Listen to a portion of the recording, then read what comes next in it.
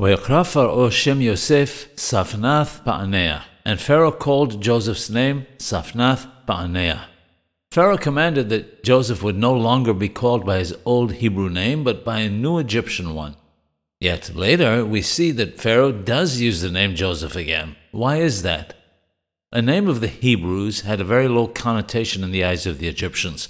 Pharaoh wished to remove any association with Joseph's Hebrew name, so that upon emerging from prison, he would not be looked upon as a lowly slave, but as a king.